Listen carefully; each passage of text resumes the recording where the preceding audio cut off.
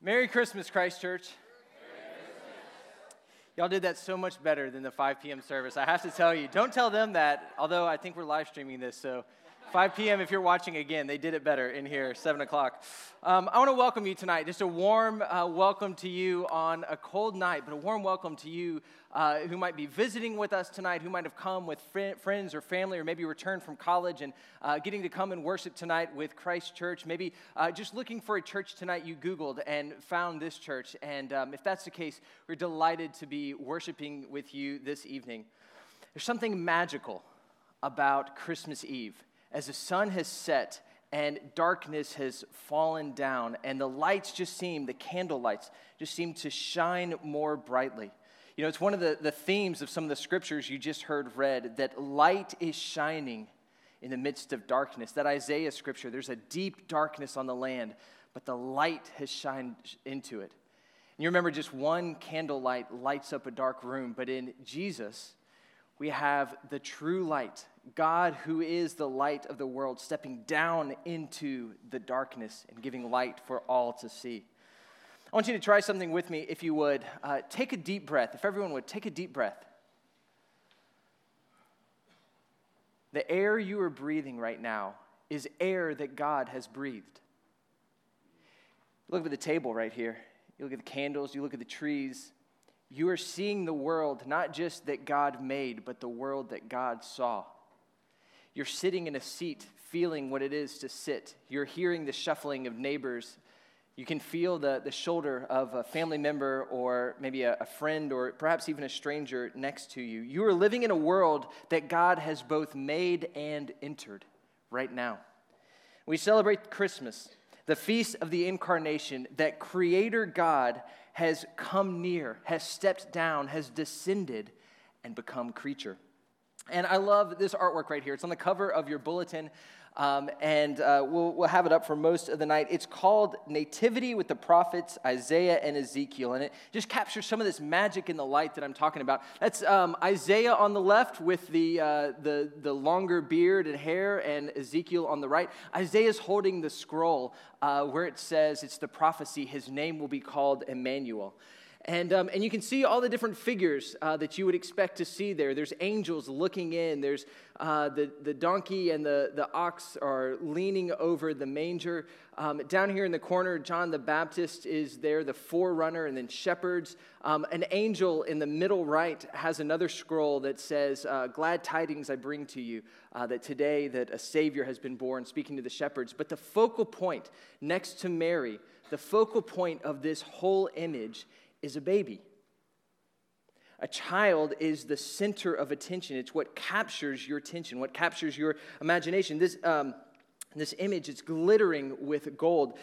This is taken from an altar in Italy where for several centuries, this was the main altar triptych, the main artwork over the altar. And can you imagine going every week to worship, and this becomes the backdrop of your worship?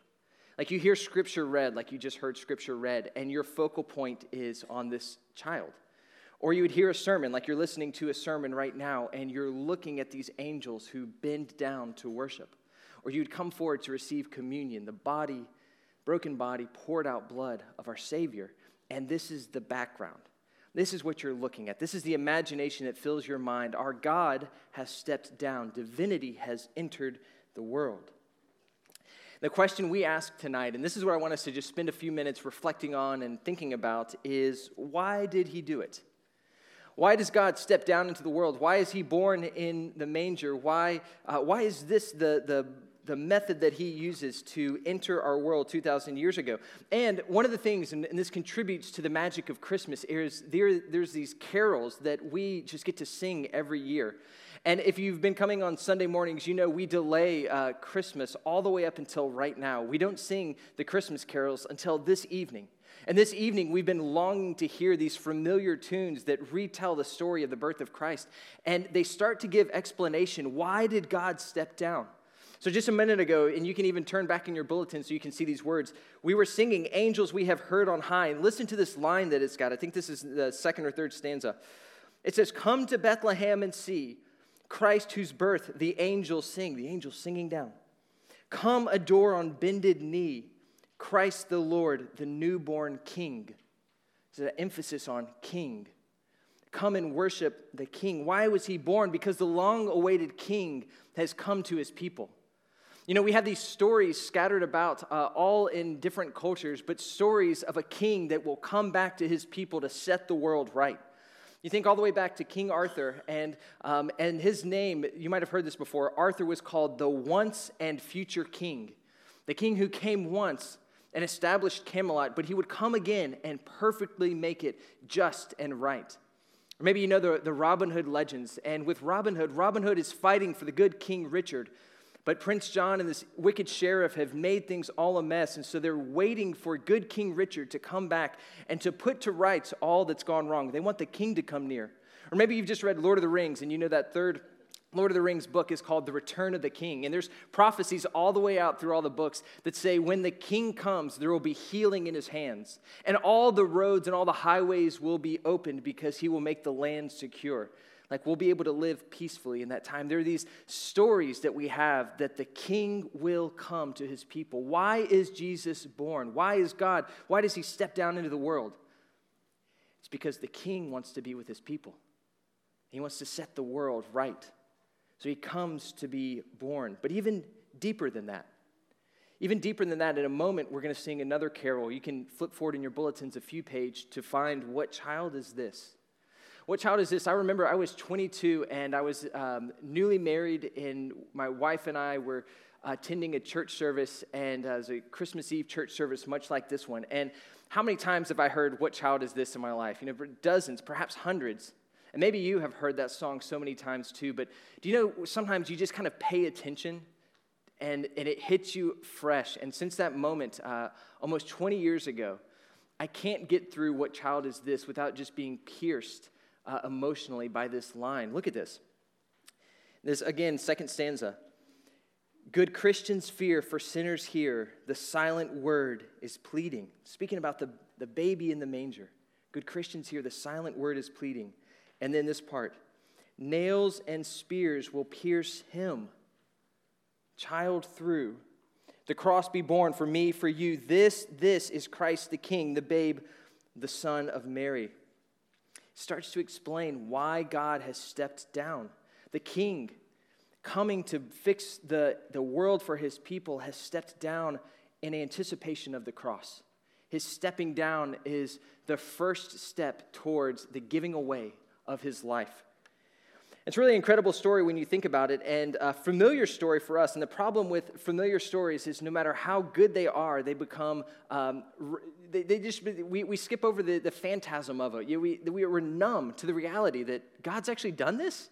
God stepped into the world.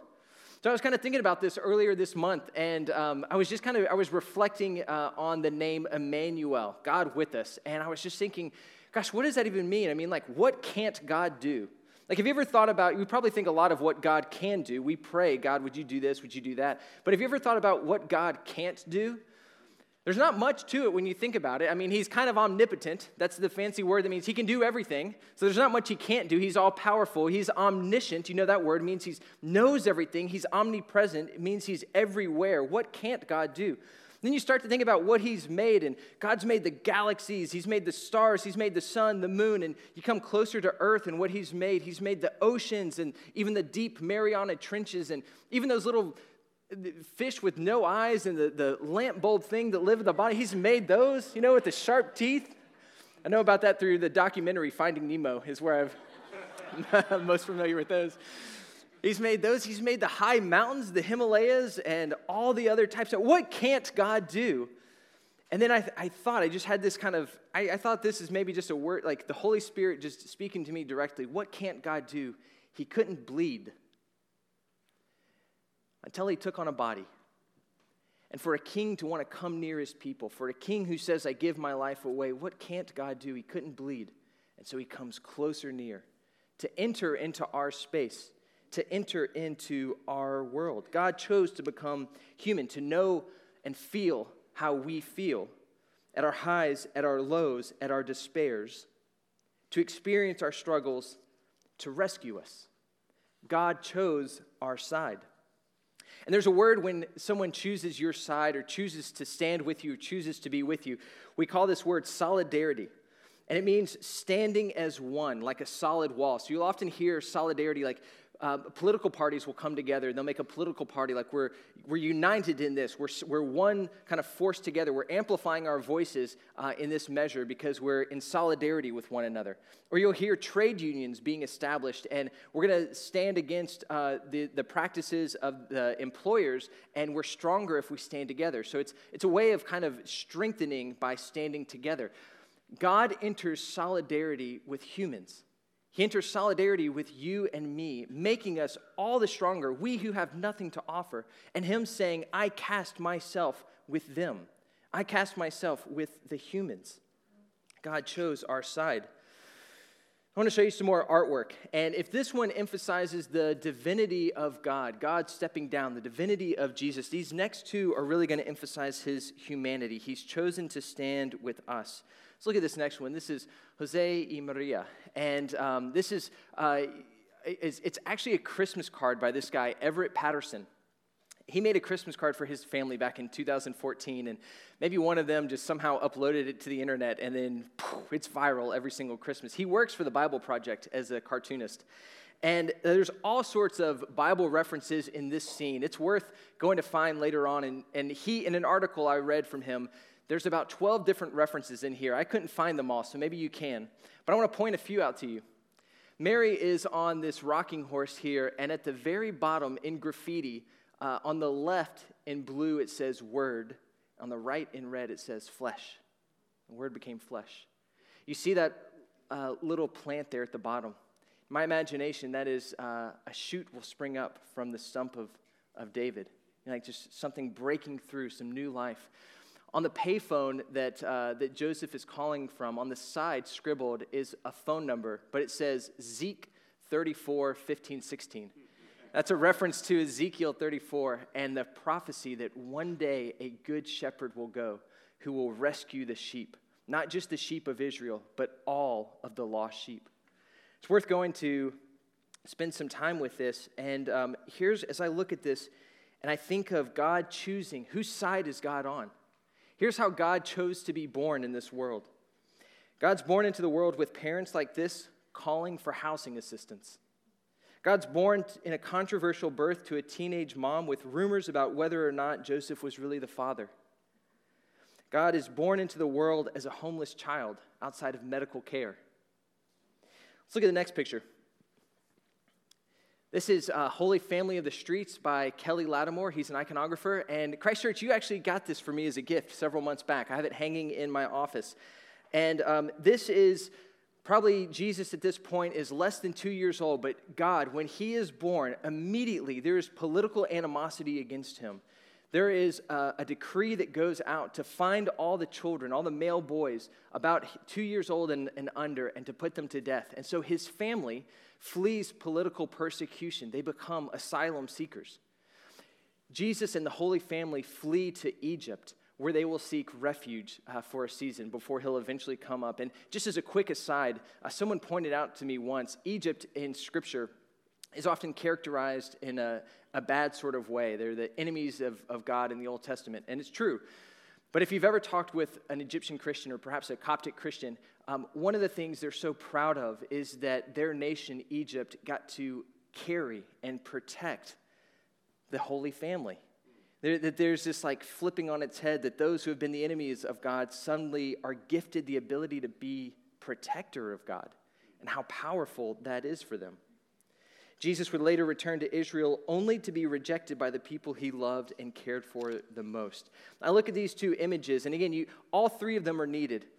How divine Jesus is, how human he is. In the ancient world, they believed the gods were always on the side of the powerful and the strong, not the weak and the lowly. So the first Caesar, Octavius, he would take the name Augustus. He declared himself to be the son of a god. You know, he's got divinity in his blood. That's why he's ruling everyone else. In the Persian and the Babylonian empires, it's the same thing, that they had these mythologies that obviously the king and the palace guard were favored by the gods and even related to them in their bloodline, but everyone else is just a menial slave in society and needs to be stuck there to work and to feed up the chain, the powerful ones. We still have this belief around today where we sometimes meet a very wealthy or powerful person and we say they must be especially blessed. Fortune has smiled on them. They've had good luck in their life. But who does God side with? Christianity, when Jesus comes, this is so other than anything else the world has ever seen. Jesus comes for the poor and the sick, not the healthy, not the powerful. He's born in Bethlehem, an outskirt village, not Rome. You know, he's not born in Ephesus, an economic banking center. He's born on the edge of the Roman Empire, born to a teenage virgin named Mary into a manger. And in that manger, God enters history. In that moment, God enters and becomes human. God chooses solidarity with us. Someone reminded me this past year, Jesus came for the catfish of society, those who are on the bottom of the pond, you know, the bottom feeders. He comes for the catfish. He says, blessed are the poor in spirit, those who see that God came for them. Maybe it's blessed are those who see that we're catfish. We're at the bottom. God didn't come as a conquering king to identify with the emperors. He came as the king, identify with the poor who allowed himself to be conquered. You know, you could say it this way, that the center of Christmas, why did he come and what's this all about? I could just say it real simply, Christmas is about God's justice and God's mercy. You know, the world is absolutely broken, and you know that. You don't need me to tell you that. You can look around at all the news. I don't know if there's some images going around of Kiev this Christmas. And if you've seen, I never had noticed this before, but pictures of Kiev, Ukraine over the past couple years, this huge Christmas tree, lights everywhere. And this year it's a very sparse and little tree. There's effects of the wars going on. There is brokenness in the world. You think closer to home, not just abroad, closer to home. Here in the streets, we just had this cold snap come through, and there's a group of Christ churchers on the streets these past couple days, taking jackets and blankets and warming gloves and different items to those on the streets.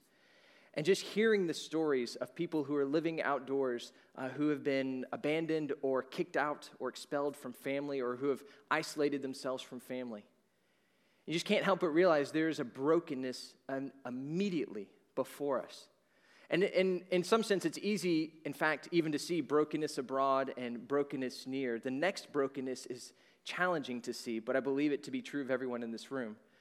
And that is that each of us carry brokenness. Each of us have done things and have chosen to do things, and even as Christ followers, sometimes continue to choose to do things that bring violence and pain and hurt to other people's lives.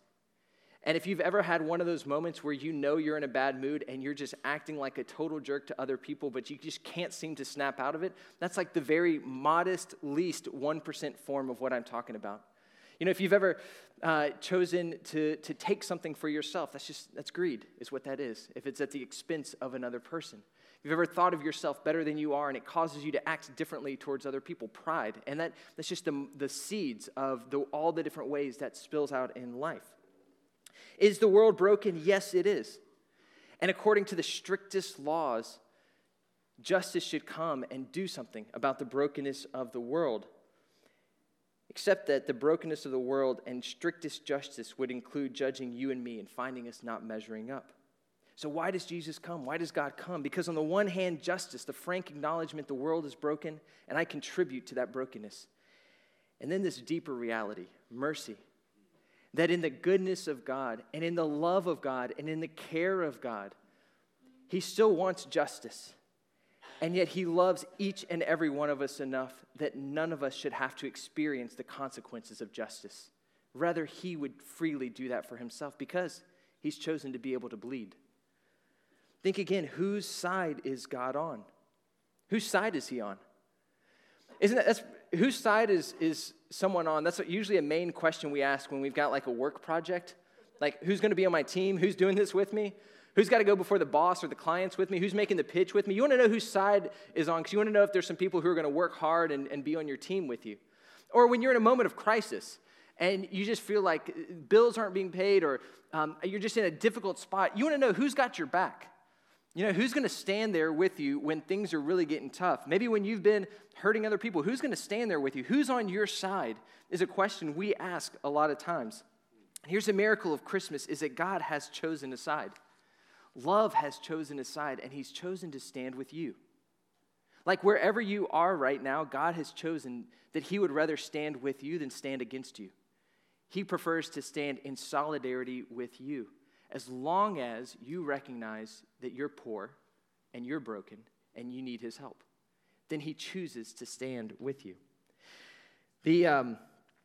Where I live, we have a real tiny backyard, but right behind our fence, there is this kind of retention area, and it backs up to a farm. So we can see out for just such great distance, and we get all these like animal visitors in our backyard. So yesterday, in fact, we saw some coyotes running across the field. There's one of our neighbors has been throwing her meat out into the middle of the field, which is not a great idea at all. There's leftover things that she's cooking, but I've seen the meat. It's out there. And so some of the coyotes are coming in. I've seen some deer running through, and I'm always like, guys, not at the same time when the coyotes are here. Just make sure you're safe. We get a ton of birds back there, and the red-tailed hawks and northern mockingbirds, wrens and finches of all sorts, doves flying around back there. We get hummingbirds in the spring back there, all sorts of things. It reminded me, all the birds that we see reminded me of this story I heard from a man a few years ago. He was telling a story about, he lives up in the Northeast, and it was one of those places of the country where the winter lasts really long, well into the spring. So it's probably March, and there's snow still on the ground. And at that point, the birds have returned, and they've got their nests, and they've laid their eggs, and some of the chicks are being born. And he says one day he notices one of the chicks it's got the feathers on, but it's not strong enough to fly, but it tries to fly out of the nest. And as it tries to fly out of the nest, it falls to the ground and hits and hurts itself quite badly. He hears it squawking out there, and it's kind of limping around on its side and can't get up. And he realizes this little bird is out in the snow, and if it stays out there, it's going to be picked up by a predator of some sort, or it's simply going to freeze. So he goes out there to try and help the bird, and as he's going near it, he starts to come near this bird, and the bird just starts squawking and flapping around, and as it does, he can tell it's hurting him. It's hurting the bird more to run away from him. So he says, it's obvious I'm so big, I need to get down on its level. So he shrinks down, and he comes close to the bird again, and it again just starts flapping and screeching and trying to move itself and hurting itself in the process of doing this. So he gets down even lower on its level, just trying to be able to pick it up, to take it into the warmth. The bird screeches and squawks, and he just had this thought, and I remember hearing this where he said, if I could just become a bird and tell this bird, assure this bird, I'm not trying to hurt you, I'm trying to help you. Let me carry you back to safety. Why does God choose to be born? Because he wants to stand on our side. He is never against you. He is always for you. And so this Christmas season, I don't know where you might be, but just perhaps a reflection I can invite you into, that if you have things that you are wrestling with, maybe like legitimately you got bills and you're wondering, how are these being paid? How is the paycheck going to make ends meet? Maybe you've got, this year you've lost someone in your life, and this is the first Christmas without them. Or you've got just a loneliness that you feel that's causing you, even in your mind, to have some darker thoughts that you're experiencing. Maybe you have been bitter towards someone who's hurt you, or maybe you regret the way you've hurt others, but you can't seem to reconcile a relationship. Can I encourage you this Christmas season to have faith in the one who stands on your side, to have hope and believe that he is for you, not against you, that he has come down from the highest heavens to become on our level, to bring help and to bring aid and to fix what is wrong with the world. That is God's stance towards us. And when we talk about the message that the angels heard, we can understand with a message like that why they would sing Gloria in excelsis Deo. In the name of the Father, and the Son, and the Holy Spirit. Amen.